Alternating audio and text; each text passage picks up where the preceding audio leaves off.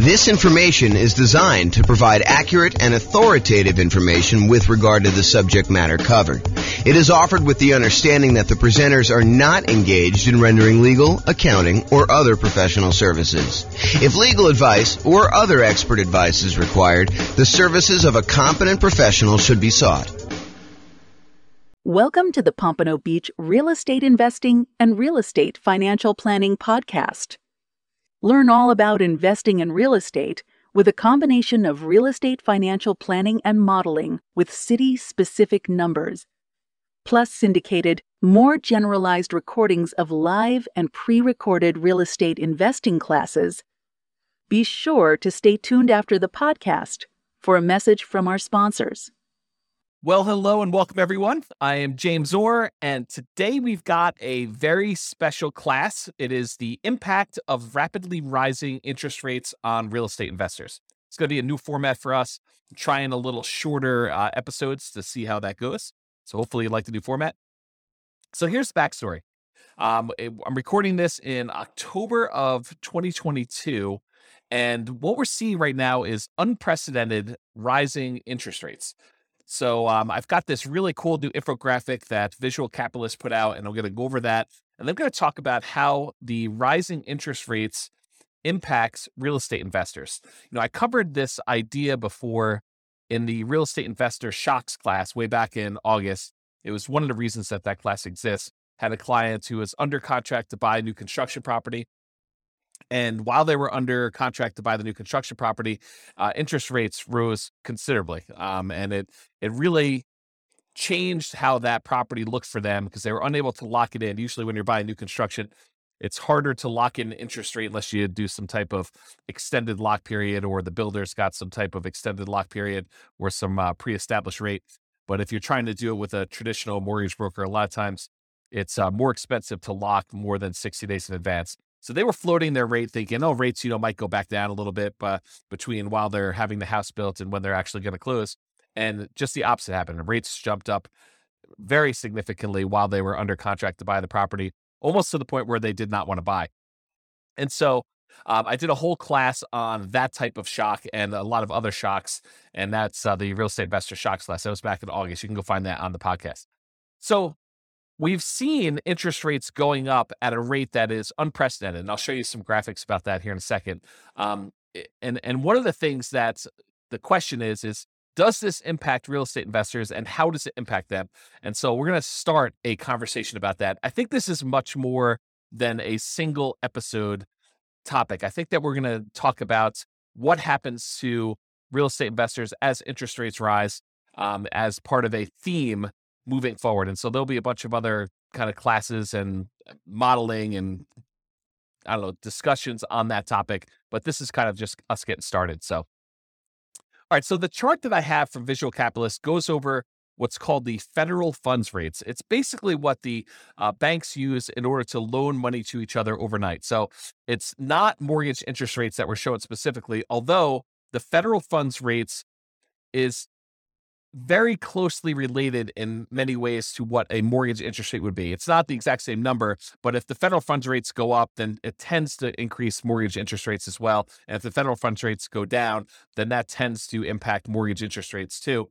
And so what the Fed does, it actually it sets these rates, which is what banks charge each other to loan money overnight.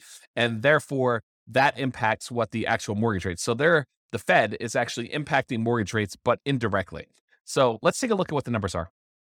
So this is a zoomed in version of the Visual Capitalist new image that we have here. So you can kind of see what's going on, but I'll go over it. I'll tell you what's happening here. So this is 35 years of interest rate hikes. It kind of gives you a view of what happened over the last 35 years as far as the change in the effective federal funds rate put out by the Fed and how they changed. And so what they did is they picked the last, 1, 2, 3, 4, 5, 6. They picked the last 6 times that the Fed raised rates very aggressively. And they wanted to show you, this is over the last 35 years, and they wanted to show you how quickly they did it. So all the way back in 1988 to 89, rates went up 3.23 percentage points in about 1 year's time. So over the course of a year, they raised rates 3.23%. percentage points.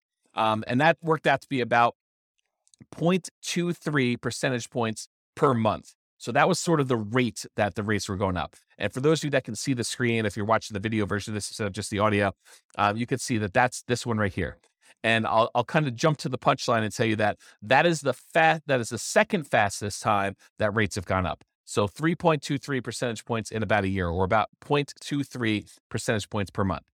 Then you jump forward to 1994 to 1995, and rates went up 2.67 percentage points in about a year as well. And that worked out to be 0.22 percentage points per month. And that's this 1994-95 one, very close to that other line there. And you can kind of see where it is, just not quite as high.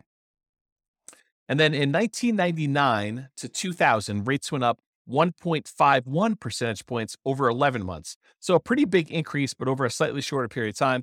That's about 0.14 percentage points per month. And so that is the 1999 to 2001. That's this little blue line if you're looking at the video right there. And then the 2004 to 2006 period, rates rose about 3.96 percentage points over about 2 years.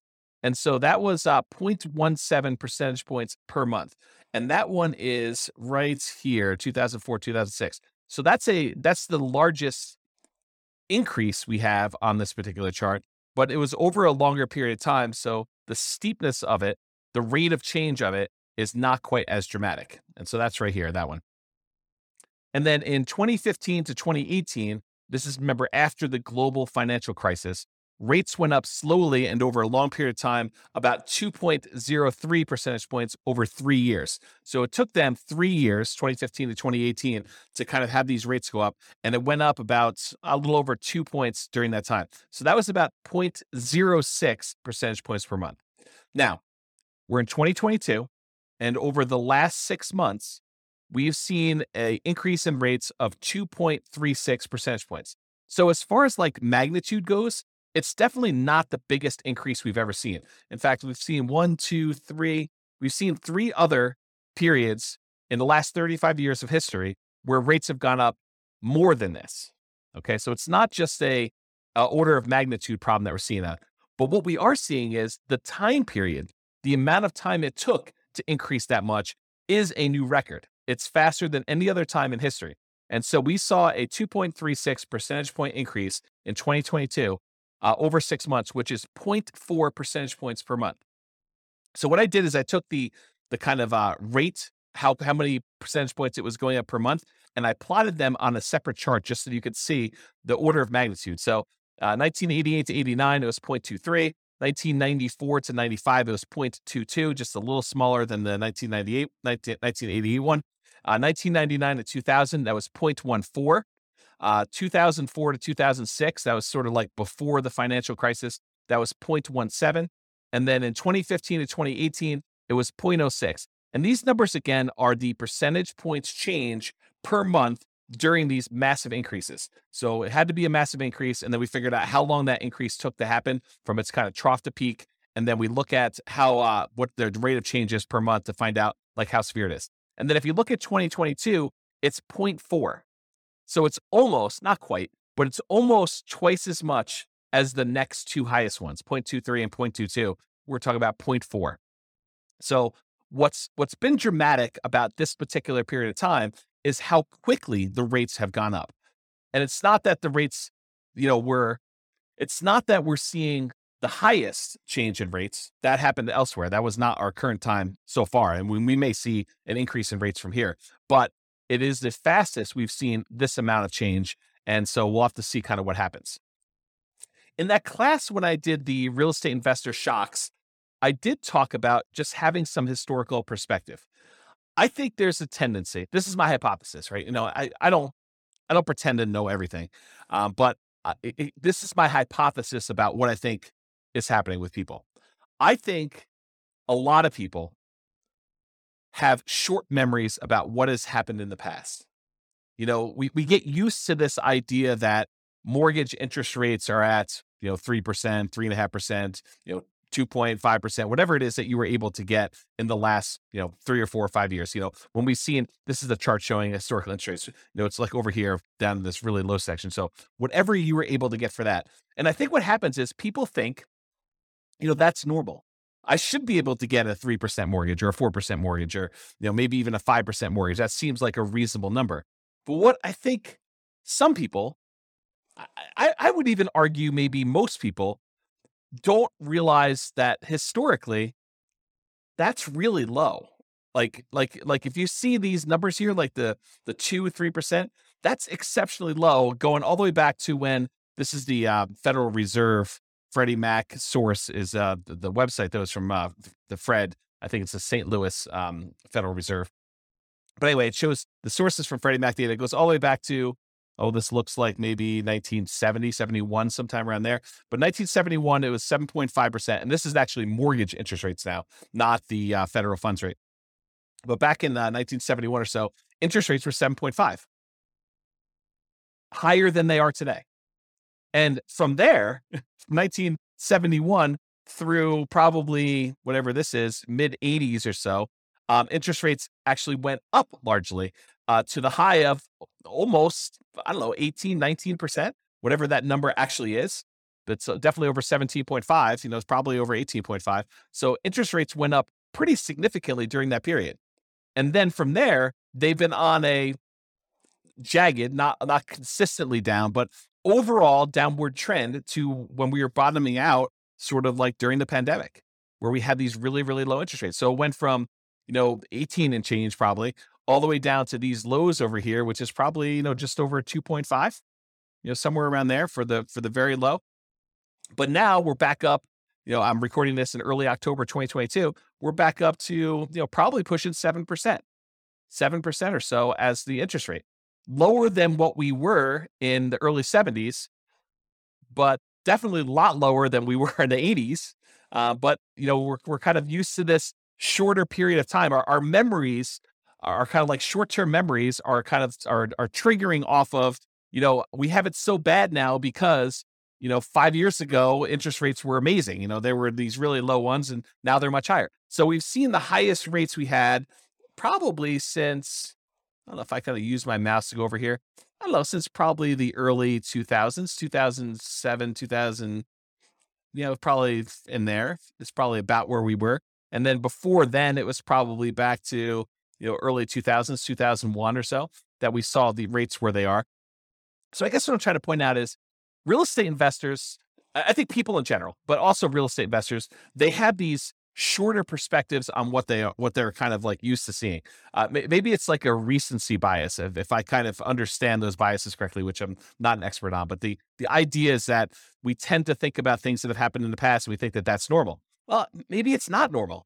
And so as part of the discussion moving forward with this is I want to discuss the impact of these rising mortgage interest rates and then maybe some really early on ideas. So we have a lot to cover, and I'm not going to cover it all today, but a lot to cover on this idea of like what we should be doing and how we should think about and what it looks like when these different types of things happens, like rising interest rates or property values going down or more or rents going down or maintenance on property getting out of hand or, all of these sort of like unknown things, inflation. I mean, we've got a lot of these things happening at the same time right now, but overall, when you're thinking about making real estate investments and buying properties and rental properties and all those different things, these all have an impact.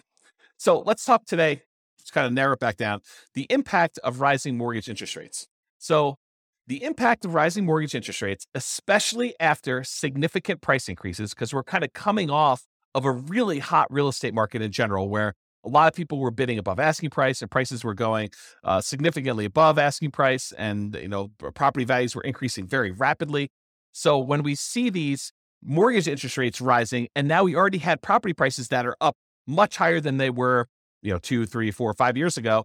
And maybe we've seen rent increase, but maybe not quite as much as we've seen these home prices increase, and definitely not as much to kind of counteract the ability for the prices going up and the interest rates going up, such that the payments on those, if we finance those properties, to be able to support that particular property. So now when you have prices going up and rents going up, but maybe not quite enough to keep pace with the prices going up, and maybe now these really high interest rates, it can make it much more challenging to have positive cash flow on a property.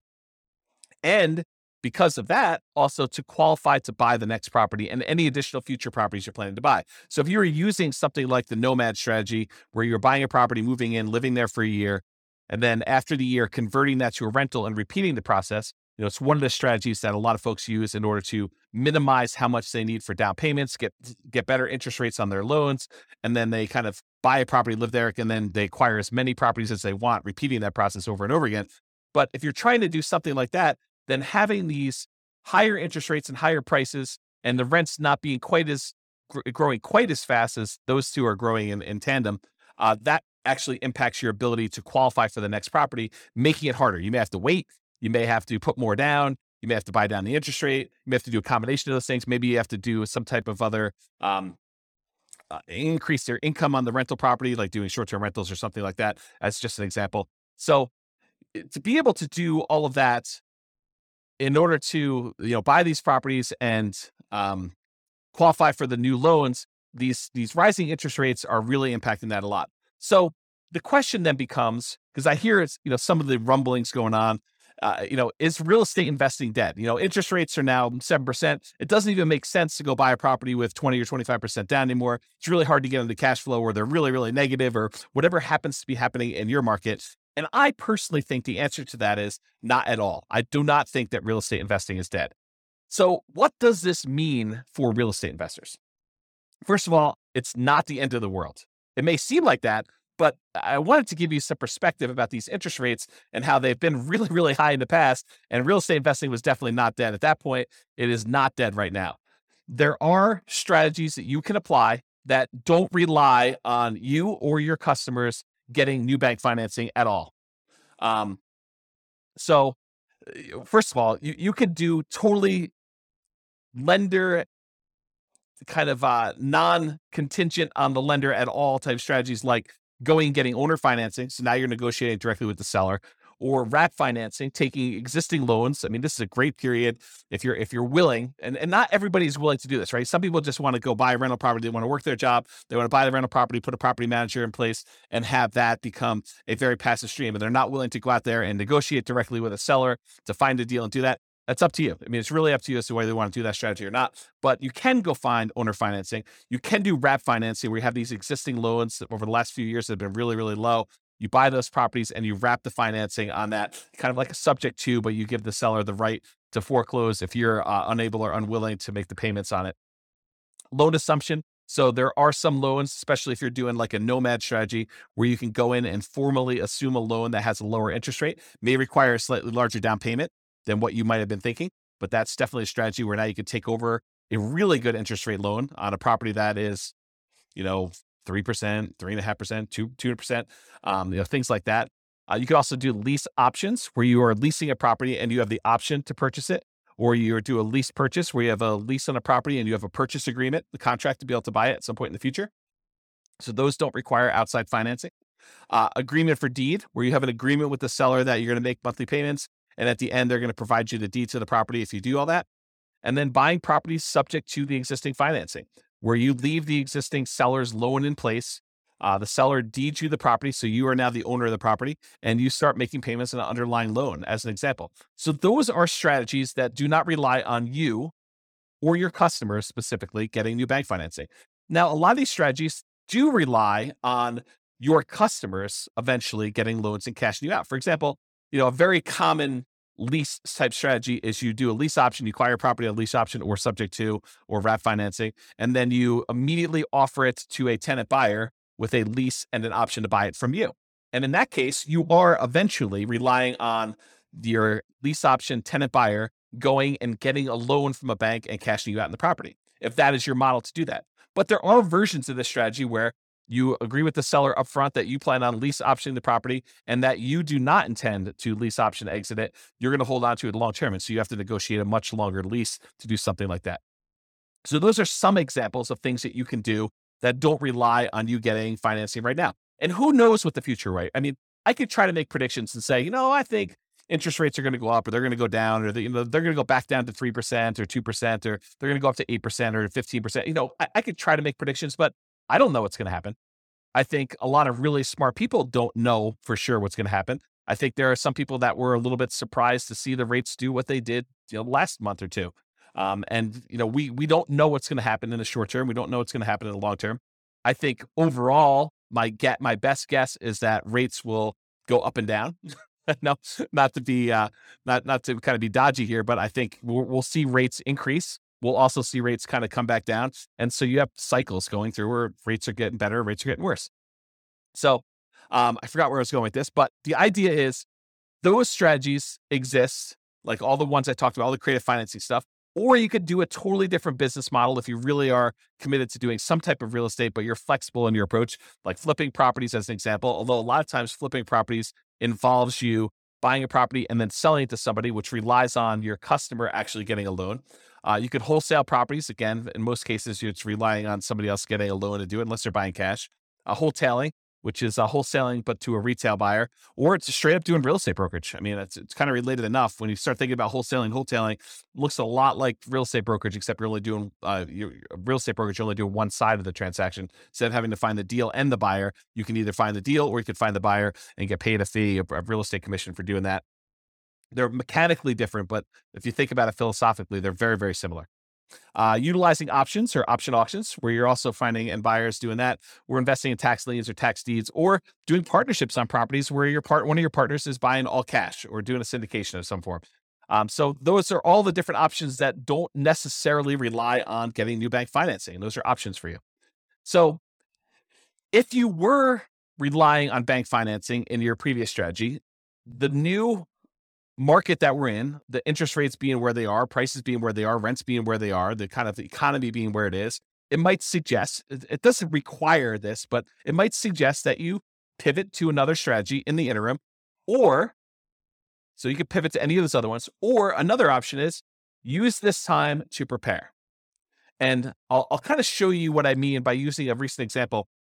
I just recorded a podcast episode earlier this week on Norm and Norma for the Real Estate Financial Planner podcast, where that's more like stories of people. And we kind of talk about their situation, and we model what their situation looked like and how long it would take them to be financially independent and what their net worth looks like and how we measure risk and things like that. But there's a couple in there, Norm and Norma, and they were going through in previous episodes on how to buy rental properties in a variety of ways. And so one of the ways they were considering is putting 20% down and buying as many rental properties as they could until they had a maximum of 10, and then kind of seeing how long it takes them to be financially independent with that, or putting 25% down and doing loans, or 15% down, doing non-owner occupant investor loans and paying the PMI when they do that, or doing the nomad strategy, which we discussed, but putting 5% down, moving into the property, living there for a year, at least a year, and then converting that to a rental after time. But this last episode is one of the more interesting ones related to this particular topic. In episode 24, if you go to realestatefinancialplanner.com /EP0024, and I'll put a link in the show notes for this as well. But if you go to that episode, they discuss the idea of, instead of buying rentals with 20% down or 25% down or 15% down, or doing nomad with 5% down, what if they actually just save their money, invested in the stock market, which opens up a whole another discussion about, transferring risk of, you're now got a slightly different risk curve characteristics by investing in the stock market, but they invest in the stock market until they have enough to buy the rental property free and clear. They're going to pay all cash for the property. They're not going to get a loan at all. Well, what's interesting about buying a property for all cash when you're in a really high interest rate scenario? It doesn't matter, right? Because the interest rate is not a factor. You're not getting a mortgage on the property at all. So it doesn't matter if they're 7% or 9% or 18%. You're going to buy all cash. And so the model for them is, they're going to take all the money that they were normally saving, that they were going to use to put 20% down or 25% down or 15% down. And instead of buying a rental property at that point, they just keep using that money, invest in the stock market until they get enough where they have 100% down, until they're buying a property free and clear. And yes, it takes much longer for them to get to the point where they're able to do that. But the interesting thing that happens is, it doesn't take a lot more. It doesn't take a crazy amount of time in addition to do this free and clear model versus doing the traditional rental model. As an example, and this is a very specific example of their situation, their jobs, their income, the types of properties that they're buying. And, I probably will I'm going to talk about this here in a little bit, but I probably will do a version of this for every city in the different podcast cities that we're kind of doing, where we use that city's numbers to show you how this impacts in whatever city you're in, right? Like the idea is that we'll be able to do it for your city, but for their specific situation, their own savings rates, their own, kind of like income and their debt load, because we use debt to income to determine when they buy it. Although you don't do that when you're doing buying free and clear properties, but you do for the other loans. But all their specific situations, in that particular case, it takes them, when they're buying 20% down payment rentals, it takes them 31.17 years. So just over 31 years to be financially independent, where the income from the rentals and any other money that they have invest in the stock market using a safe withdrawal rate, but a combination of cash flow after all expenses and the money that they have in the stock market, that combined is enough to support them with their minimum income that they need for retirement. And we do adjust for inflation and do all the math right. So you can go listen to the episode to get all the details. But the short version is it's about 31 years if they put 20% down. But if they save up and they do 100% down, they buy the properties for all cash, they buy free and clear rental properties, it only takes 1 year more for them to be financially independent, which blows people's minds, because instead of them, putting 20% down, buying a rental property, and then saving up, with the extra cash flow from that one and any extra savings that they got, they buy another 20% down, then they buy another 20% down until they get as many as 10. Sometimes it doesn't even get to 10 before they're financially independent. But if they do that model versus they save up until they have 100% down to buy a rental property, then they buy that rental property. And these are identical properties. I didn't change the property type at all. It's the same ones that they were buying when they put 20% down as they were doing when they were buying the free and clear ones. But if they go and they do that and they put 100% down, it only takes them 1 year more. It's 32.17 years versus 31.17, which is crazy. So imagine for a minute, you're getting all stressed out because interest rates are up and your investing model is harder to do. You're like, I don't know, I can't make these numbers work. I can't buy a property that's got positive cash flow. Do you think that saying, okay, the market's kind of giving me a sign that maybe I should just pause for a second here, catch my breath, see what's going to happen here. If you've got properties, great. Those are awesome. They're performing well. You've got great loans on them. Whatever your situation is, that's awesome because those kind of get to accumulate. But for now, I'm just going to hoard money. I'm just going to kind of save, put it in a pile, maybe invest in CDs or savings accounts or stock market or whatever you think is appropriate for you and for saving that money. But you kind of let that money grow, knowing that either one of two things is going to happen.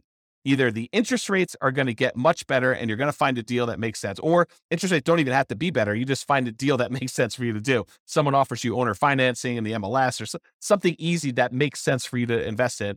Or you get to the point where you have enough money where you could buy it cash and the financing no longer matters.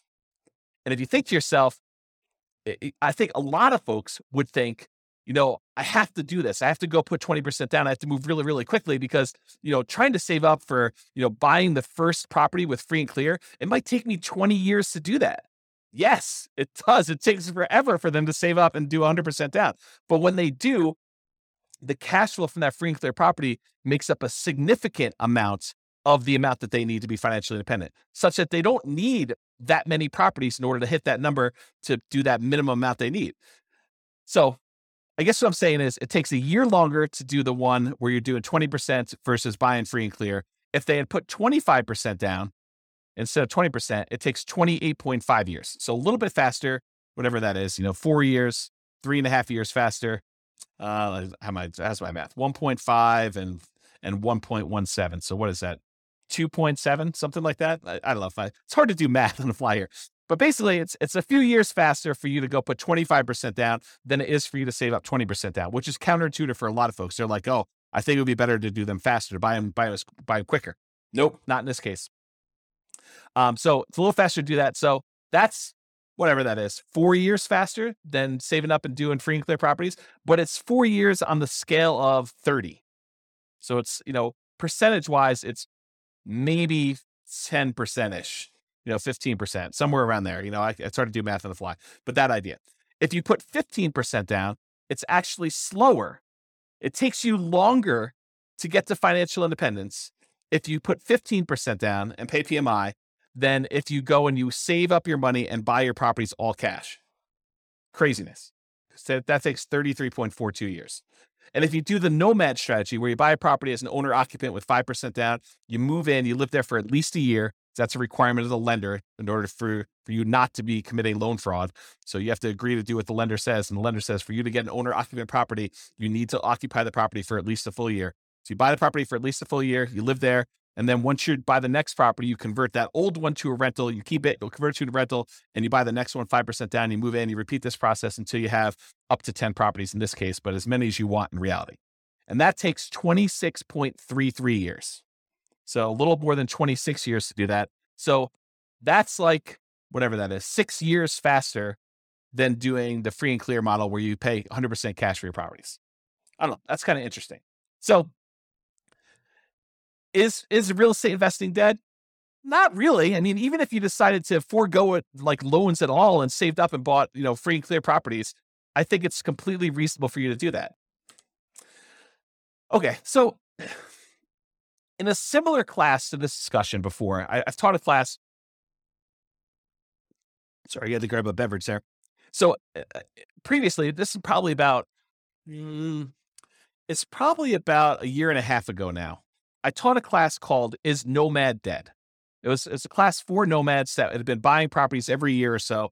And they were wondering, hey, James, the real estate market's going crazy. The property prices, they're going up so much, and interest rates were getting up a little bit higher, not like what they are today, but they had gone up a little bit. So they're like, hey, I can't quite get the deals I was getting, but prices are way up. And there's bidding wars on properties where, they were having to waive things in order to get their offers accepted that you probably shouldn't be waiving in general, like, appraisals and inspections and, all those things that you might want to keep in most of your offers if you can. I mean, they were in a market where they had to do that to be competitive, but in the ideal world, you'd want to keep those. So they had these bidding wars going on, and the inventory was really, really small. So they had a very limited selection of properties available. So you had all these different factors going on.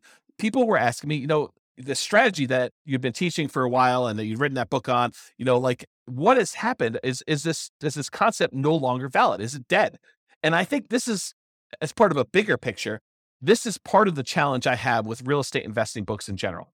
You'll go read a real estate investing book, and by the time it gets published in print, a lot of the ideas in there, they're dated, or the person is writing about a strategy that they've been doing for the last 15 years in a market that you're not in, and you're wondering, will this work today in our current interest rate and price and rent ratio kind of environment, and will it work in my market? And I think that's always been the frustrating thing, at least for me. I can only speak for myself. It's been frustrating for me to read a book and wonder, does this strategy work in my market with the current stuff I've got here? And so these people, even though a lot of them were in my market and they read the book, they're reading a book that's 5 years old, and I'm using numbers that they don't seem like they're today's market because they weren't. The prices had gone up so much, and interest rates were different, and the market dynamics were different with the bidding wars and limited selection stuff. So they were wondering, hey, is this nomad thing dead? Is this something I can even do?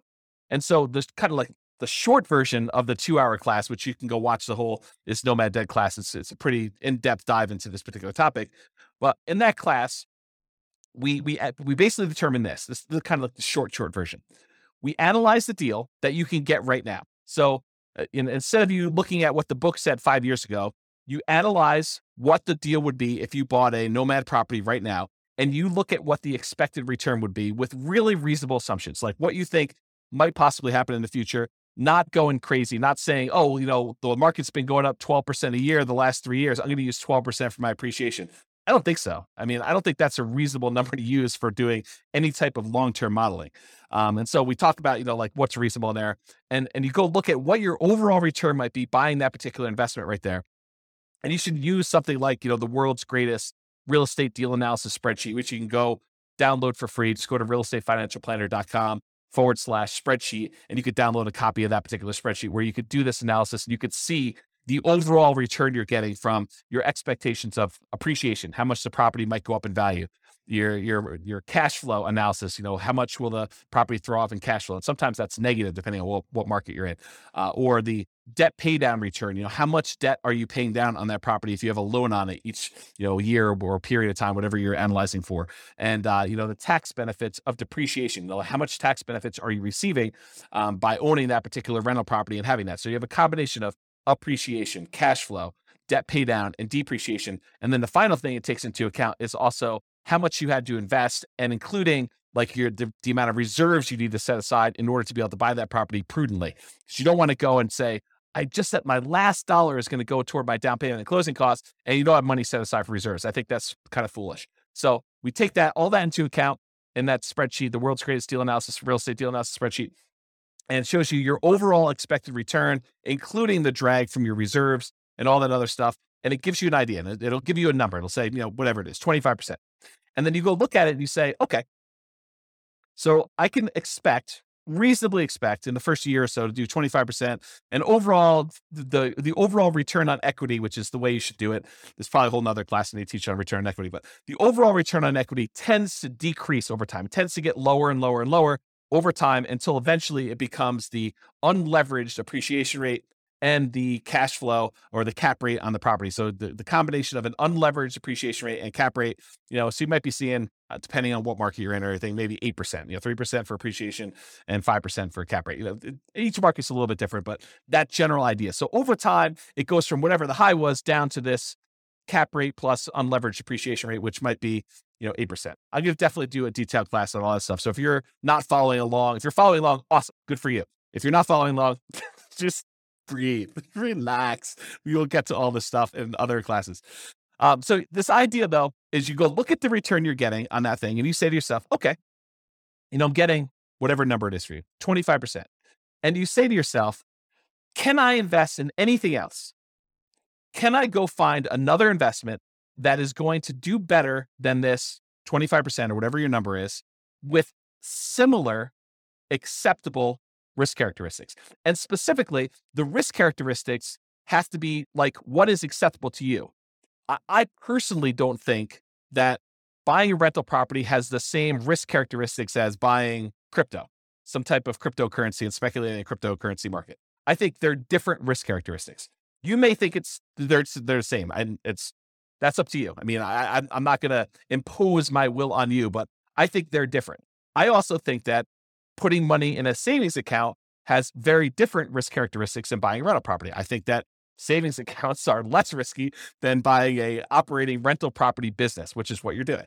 But I do think buying a rental property and buying stock in a operating business are similar in some ways, right? In one way, you're buying stock, ownership in a company that is operating. It's an operating business. When you buy a rental property, you're buying an operating business. I mean, you're buying the business that owns the property and rents it out to tenants and has like operating expenses and everything else. So those are similar enough for me, but it's up to you.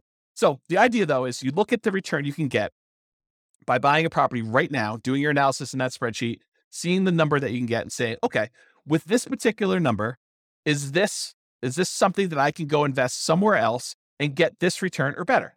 Because I'm not trying to tell you have to go buy rental properties. If you do your numbers and your numbers look really, really bad, and you can go buy something else where you can make 5, 10, 15, 20, 25%, whatever it is, 100% return on your money somewhere else, then you have to go make that decision. And I'm not suggesting you have to go buy the 25% rental property or whatever the number is for you and versus something else. I'm saying you look at it and you decide. You can't go compare it to what you could have made 5 years ago. You can't go read the old Nomad book and say, oh, but James, when you were buying those properties then, you were getting 80% return on your money. Okay, I was getting 80% back then. Today, the numbers are whatever they are, 30%. Does that mean you shouldn't do it because you can't get 80% anymore? I don't think so. I look at that and I say, okay, I'm getting 30% if I do this. Can I do 30? Can I get better than 30% somewhere else? And you make that decision. That's sort of what applies today, right? You go analyze a property, whether it's Nomad or not, you do the same thing. You go analyze a property and you ask yourself, can I do better than this somewhere else? Can I put my money to work in another investment that has similar acceptable risk characteristics to me that I can go invest in that, something else? Yeah. So, or maybe you have to change your investment strategy in order to find one that does have better than that. So instead of doing Nomad, you do fix and flips, or you do short-term rentals, or whatever it is that makes sense for you. And because the market has changed, sometimes you need to change your investing strategy or approach. For example, if you were buying deeply discounted distressed properties during the 2008 kind of like real estate crisis, that type of market doesn't exist today. It's just, that's not what the market that we're in. And it doesn't happen all the time. It's not like if you go read the book in 2010 about people that made a killing in the 2008 real estate market, and you're trying to look to implement that strategy, you're going to be pretty frustrated. It may come back, but it doesn't exist right now. And so maybe you need to change your strategy and you look at what's the best thing I could do with the resources and the opportunities I have right now. And I'll add one other thing.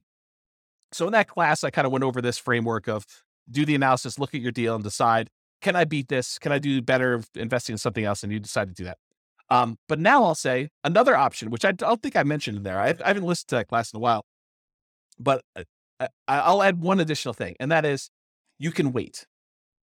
And I think the confidence in waiting comes from that last slide where I showed you it doesn't take that much longer if you decide to go to the free and clear model and forego all this financing altogether.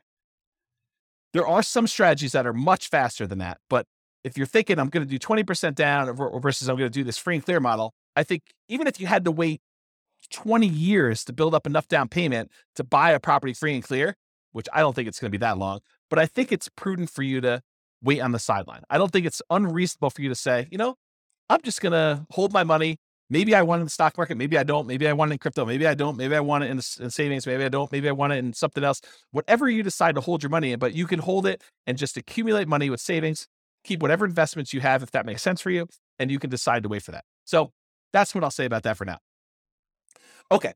So I think I hinted at this earlier, and it's kind of come up a couple times for me, but my favorite part of real estate investing books and kind of like podcasts or whatever else, audios about things is kind of the analysis part. Hearing about someone say, I bought this property, then I bought this property, then I bought this property. And, it took me X amount of time in order to accumulate enough where I was financially independent. And like that part of the book or that part of the story, or like hearing, a property that I own kind of increase in value and it finally went to this and my cash flow on it is this, like those are the exciting, juicy parts for me personally. And I'm sure everyone else has got their own little thing, but once you get a certain basic level of understanding of how real estate investing works, you understand mechanically how to do it. Maybe you bought a property or two or three and you kind of got the basics down. Yeah, you pick up little tips here and there, but I think the part that I'm most excited about is the number side. I don't know, maybe I'm weird that way. But anyway, the challenge I have with the numbers is, number one, they were never for my market. I can't recall reading a book where when I was reading the book, it was for a market that I lived in. It's just never worked out that way. Either the prices were, really, really expensive stuff, or, they were buying really deeply distressed properties, or, it's like all these different types of markets where it wasn't what I had there. And as soon as they published it, it was out of date. And a lot of times it was out of date before they published it because they're writing about a strategy that they've been implementing for 15 years. And those 15 years are very different than what our market is today. And so they were never for my market. They were almost instantly out of date. And so what I plan to do is I will plan to solve that problem for folks by doing city-specific podcasts. That's why there's all these different city-specific podcasts. The content is largely the same, except all the analysis that I do is city-specific. So no matter what city you're in, we will do analysis using your property prices, your rents, your taxes, your insurance, like all those numbers that are specific to your city. We will use those to do our modeling. So if we say someone's going to do Nomad, we'll do Nomad for your city. If someone's going to put 20% down, we'll do 20% down for your city, and we'll try to change the assumptions to be whatever they are for you. And I'll share the link to you. I'll show you where I am, and I'm moving in this direction. So I'm doing a lot more of it, and it's going to get a lot better over time. But right now you can see what we have. I'll put a link in the show notes. You can go look at it and then just select your city from the list. And you'll be able to do it, or I'll have the direct link in the specific podcast. So I just upgraded the Real Estate Financial Planner server to be able to do more of this analysis. I had to get a much bigger server to handle all the different analysis we're doing. So we're going to have, 100 plus different models for each city. And so, you have 300 cities that starts getting really big with all the different data, and you want to be able to compare them and all that stuff. So, I gotta work on the code to build all that. So it's going to take time. I've got like a leisurely pace, 20, 25 years or so, but it'll be a lot sooner than that for you to actually see some stuff. And there's a bunch of stuff done already. So it's not like you have to wait for all of it, but I got a long timeline for getting all this stuff done. There's no rush for me right now. It's sort of like semi-relaxing sort of quasi-retirement sort of thing. So anyway, so you'll see all that. And the good news is if you go to your particular city and you're looking at the numbers, you're like, James is off his numbers. I mean, I don't know where he's getting these numbers from, but I live in this city and his numbers are really, really wrong. So if you go look at the numbers for your city and you feel like they're not correct, which is my very polite way of saying James is all hose. He's totally messed up on this, which is absolutely possible since I am not an expert at every real estate market. So if you go there and you find out your numbers are wrong, you have at least two options and to get them corrected. So number one, if they're wrong for everybody, if like my price point is off or my rents are really far off or something like that, just tell me, drop me an email, and I can go update them and rerun all the models. So our software allows me to go in there and I can just change the assumptions for whatever it is, and I'll rerun them all and they'll be correct for everybody. Now you can go and everyone can go and do that.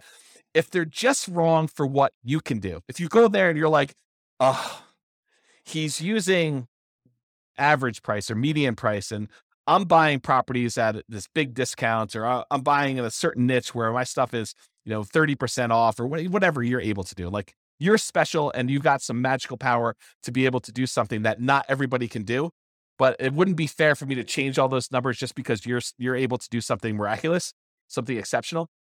You can go ahead and copy the scenario into your own real estate financial planner account.